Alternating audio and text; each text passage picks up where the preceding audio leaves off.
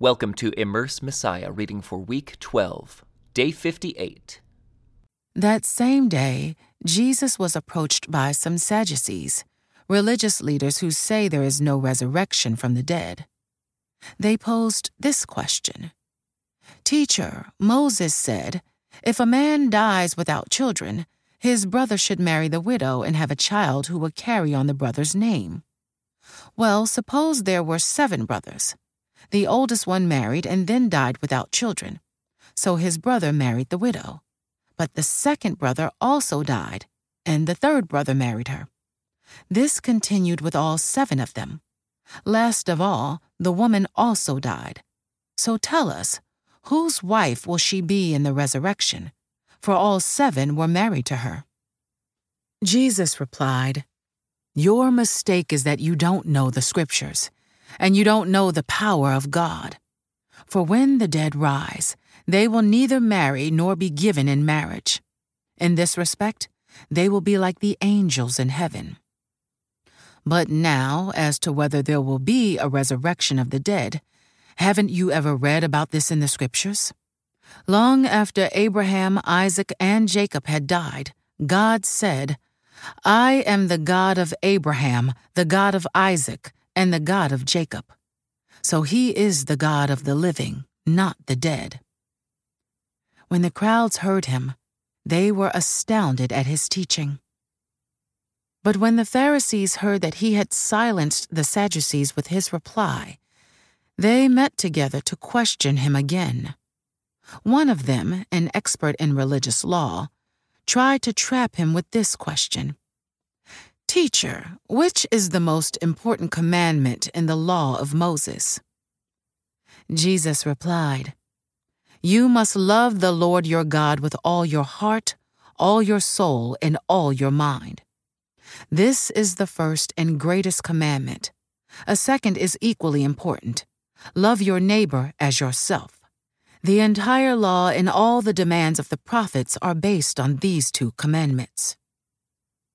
Then, surrounded by the Pharisees, Jesus asked them a question: "What do you think about the Messiah? Whose son is he?" They replied, "He is the son of David." Jesus responded, "Then why does David, speaking under the inspiration of the Spirit, call the Messiah my Lord? For David said, 'The Lord said to my Lord, sit in the place of honor at my right hand until I humble your enemies beneath your feet.' Since David called the Messiah my Lord, how can the Messiah be his son?" No one could answer him, and after that, no one dared to ask him any more questions. Then Jesus said to the crowds and to his disciples, "The teachers of religious law and the Pharisees are the official interpreters of the law of Moses. So practice and obey whatever they tell you, but don't follow their example, for they don't practice what they teach. They crush people with unbearable religious demands and never lift a finger to ease the burden. Everything they do is for show. On their arms they wear extra-wide prayer boxes with scripture verses inside, and they wear robes with extra-long tassels, and they love to sit at the head table at banquets and in the seats of honor in the synagogues.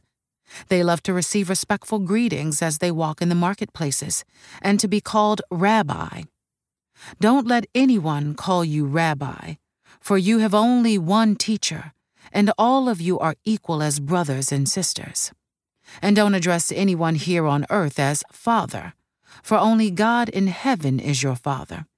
And don't let anyone call you Teacher, for you have only one teacher, the Messiah. The greatest among you must be a servant, but those who exalt themselves will be humbled, and those who humble themselves will be exalted. What sorrow awaits you teachers of religious law and you Pharisees, hypocrites! For you shut the door of the kingdom of heaven in people's faces. You won't go in yourselves, and you don't let others enter either. What sorrow awaits you teachers of religious law and you Pharisees, hypocrites! For you cross land and sea to make one convert, and then you turn that person into twice the child of hell you yourselves are. Blind guides, what sorrow awaits you! For you say that it means nothing to swear by God's temple, but that it is binding to swear by the gold in the temple. Blind fools, which is more important, the gold or the temple that makes the gold sacred? And you say that to swear by the altar is not binding, but to swear by the gifts on the altar is binding. How blind! For which is more important, the gift on the altar or the altar that makes the gift sacred? When you swear by the altar, you are swearing by it and by everything on it. And when you swear by the temple, you are swearing by it and by God who lives in it. And when you swear by heaven, you are swearing by the throne of God and by God who sits on the throne.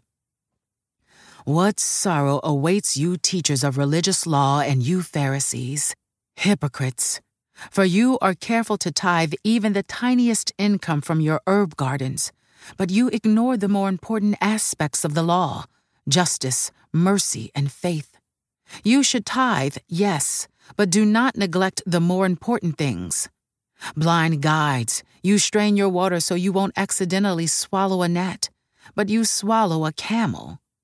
What sorrow awaits you teachers of religious law and you Pharisees, hypocrites!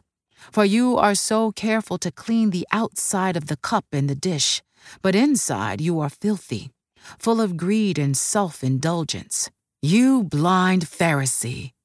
First, wash the inside of the cup and the dish, and then the outside will become clean too. What sorrow awaits you teachers of religious law and you Pharisees, hypocrites! For you are like whitewashed tombs, beautiful on the outside, but filled on the inside with dead people's bones and all sorts of impurity. Outwardly, you look like righteous people, but inwardly your hearts are filled with hypocrisy and lawlessness. What sorrow awaits you teachers of religious law and you Pharisees, hypocrites! For you build tombs for the prophets your ancestors killed, and you decorate the monuments of the godly people your ancestors destroyed. Then you say, if we had lived in the days of our ancestors, we would never have joined them in killing the prophets. But in saying that, you testify against yourselves that you are indeed the descendants of those who murdered the prophets. Go ahead and finish what your ancestors started. Snakes, sons of vipers, how will you escape the judgment of hell?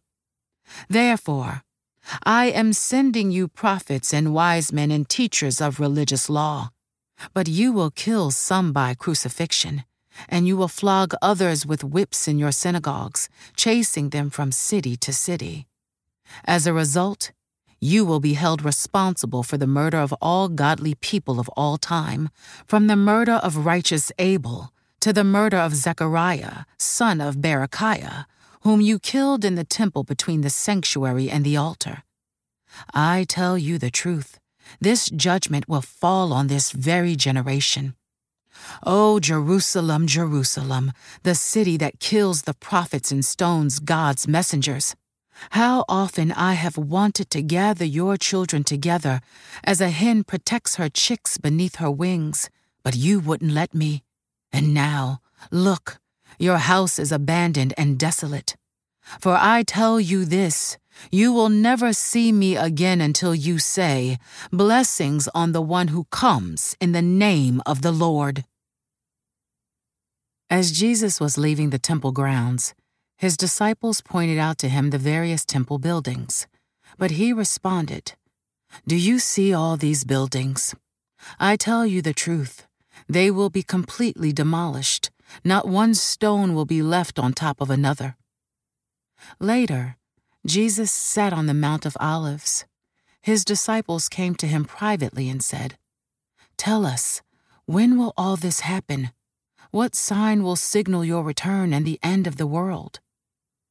Jesus told them, Don't let anyone mislead you, for many will come in my name claiming, I am the Messiah. They will deceive many. And you will hear of wars and threats of wars, but don't panic. Yes, these things must take place, but the end won't follow immediately. Nation will go to war against nation, and kingdom against kingdom. There will be famines and earthquakes in many parts of the world. But all this is only the first of the birth pains, with more to come. Then you will be arrested, persecuted, and killed. You will be hated all over the world because you are my followers. And many will turn away from me and betray and hate each other. And many false prophets will appear and will deceive many people. Sin will be rampant everywhere, and the love of many will grow cold. But the one who endures to the end will be saved, and the good news about the kingdom will be preached throughout the whole world, so that all nations will hear it. And then the end will come. The day is coming when you will see what Daniel the prophet spoke about, the sacrilegious object that causes desecration standing in the holy place. Reader, pay attention. Then those in Judea must flee to the hills. A person out on the deck of a roof must not go down into the house to pack. A person out in the field must not return even to get a coat. How terrible it will be for pregnant women and for nursing mothers in those days. And pray that your flight will not be in winter or on the Sabbath, for there will be greater anguish than at any time since the world began. And it will never be so great again. In fact, unless that time of calamity is shortened, not a single person will survive. But it will be shortened for the sake of God's chosen ones. Then if anyone tells you, "Look, here is the Messiah," or "There he is," don't believe it. For false messiahs and false prophets will rise up and perform great signs and wonders so as to deceive, if possible, even God's chosen ones. See, I have warned you about this ahead of time. So if someone tells you, "Look, the Messiah is out in the desert," don't bother to go and look.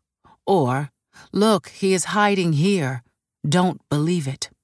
For as the lightning flashes in the east and shines to the west, so it will be when the Son of Man comes. Just as the gathering of vultures shows there is a carcass nearby, so these signs indicate that the end is near. Immediately after the anguish of those days, the sun will be darkened, the moon will give no light, the stars will fall from the sky, and the powers in the heavens will be shaken. And then at last the sign that the Son of Man is coming will appear in the heavens, and there will be deep mourning among all the peoples of the earth. And they will see the Son of Man coming on the clouds of heaven with power and great glory. And he will send out his angels with the mighty blast of a trumpet, and they will gather his chosen ones from all over the world, from the farthest ends of the earth and heaven. Now learn a lesson from the fig tree. When its branches bud and its leaves begin to sprout, you know that summer is near. In the same way, when you see all these things, you can know his return is very near, right at the door. I tell you the truth, this generation will not pass from the scene until all these things take place. Heaven and earth will disappear, but my words will never disappear. However, no one knows the day or hour when these things will happen, not even the angels in heaven or the Son himself. Only the Father knows. When the Son of Man returns, it will be like it was in Noah's day. In those days before the flood, the people were enjoying banquets and parties and weddings right up to the time Noah entered his boat. People didn't realize what was going to happen until the flood came and swept them all away. That is the way it will be when the Son of Man comes. 2 men will be working together in the field. One will be taken, the other left. 2 women will be grinding flour at the mill. One will be taken, the other left. So you, too, must keep watch, for you don't know what day your Lord is coming. Understand this. If a homeowner knew exactly when a burglar was coming, he would keep watch and not permit his house to be broken into. You also must be ready all the time, for the Son of Man will come when least expected. A faithful, sensible servant is one to whom the master can give the responsibility of managing his other household servants and feeding them. If the master returns and finds that the servant has done a good job, there will be a reward. I tell you the truth, the master will put that servant in charge of all he owns. But what if the servant is evil and thinks, "My master won't be back for a while," and he begins beating the other servants, partying, and getting drunk? The master will return unannounced and unexpected, and he will cut the servant to pieces and assign him a place with the hypocrites. In that place, there will be weeping and gnashing of teeth. Then the kingdom of heaven will be like 10 bridesmaids who took their lamps and went to meet the bridegroom. 5 of them were foolish, and 5 were wise. The 5 who were foolish didn't take enough olive oil for their lamps, but the other 5 were wise enough to take along extra oil. When the bridegroom was delayed, they all became drowsy and fell asleep. At midnight they were roused by the shout, "Look, the bridegroom is coming. Come out and meet him." All the bridesmaids got up and prepared their lamps. Then the 5 foolish ones asked the others, "Please give us some of your oil because our lamps are going out." But the others replied, "We don't have enough for all of us. Go to a shop and buy some for yourselves." But while they were gone to buy oil, the bridegroom came. Then those who were ready went in with him to the marriage feast, and the door was locked. Later, when the other 5 bridesmaids returned, they stood outside calling, "Lord, Lord, open the door for us." But he called back, "Believe me, I don't know you." So you too must keep watch, for you do not know the day or hour of my return. Again, the kingdom of heaven can be illustrated by the story of a man going on a long trip. He called together his servants and entrusted his money to them while he was gone. He gave 5 bags of silver to one, 2 bags of silver to another, and 1 bag of silver to the last, dividing it in proportion to their abilities. He then left on his trip. The servant who received the 5 bags of silver began to invest the money and earned 5 more. The servant with 2 bags of silver also went to work and earned 2 more. But the servant who received the 1 bag of silver dug a hole in the ground and hid the master's money. After a long time, their master returned from his trip and called them to give an account of how they had used his money. The servant to whom he had entrusted the 5 bags of silver came forward with 5 more and said, "Master, you gave me 5 bags of silver to invest, and I have earned 5 more." The master was full of praise. "Well done, my good and faithful servant.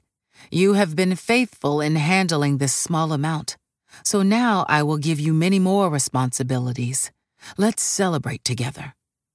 The servant who had received the 2 bags of silver came forward and said, "Master, you gave me 2 bags of silver to invest, and I have earned 2 more." The master said, "Well done, my good and faithful servant. You have been faithful in handling this small amount, so now I will give you many more responsibilities. Let's celebrate together." Then the servant with the 1 bag of silver came and said, "Master, I knew you were a harsh man, harvesting crops you didn't plant and gathering crops you didn't cultivate.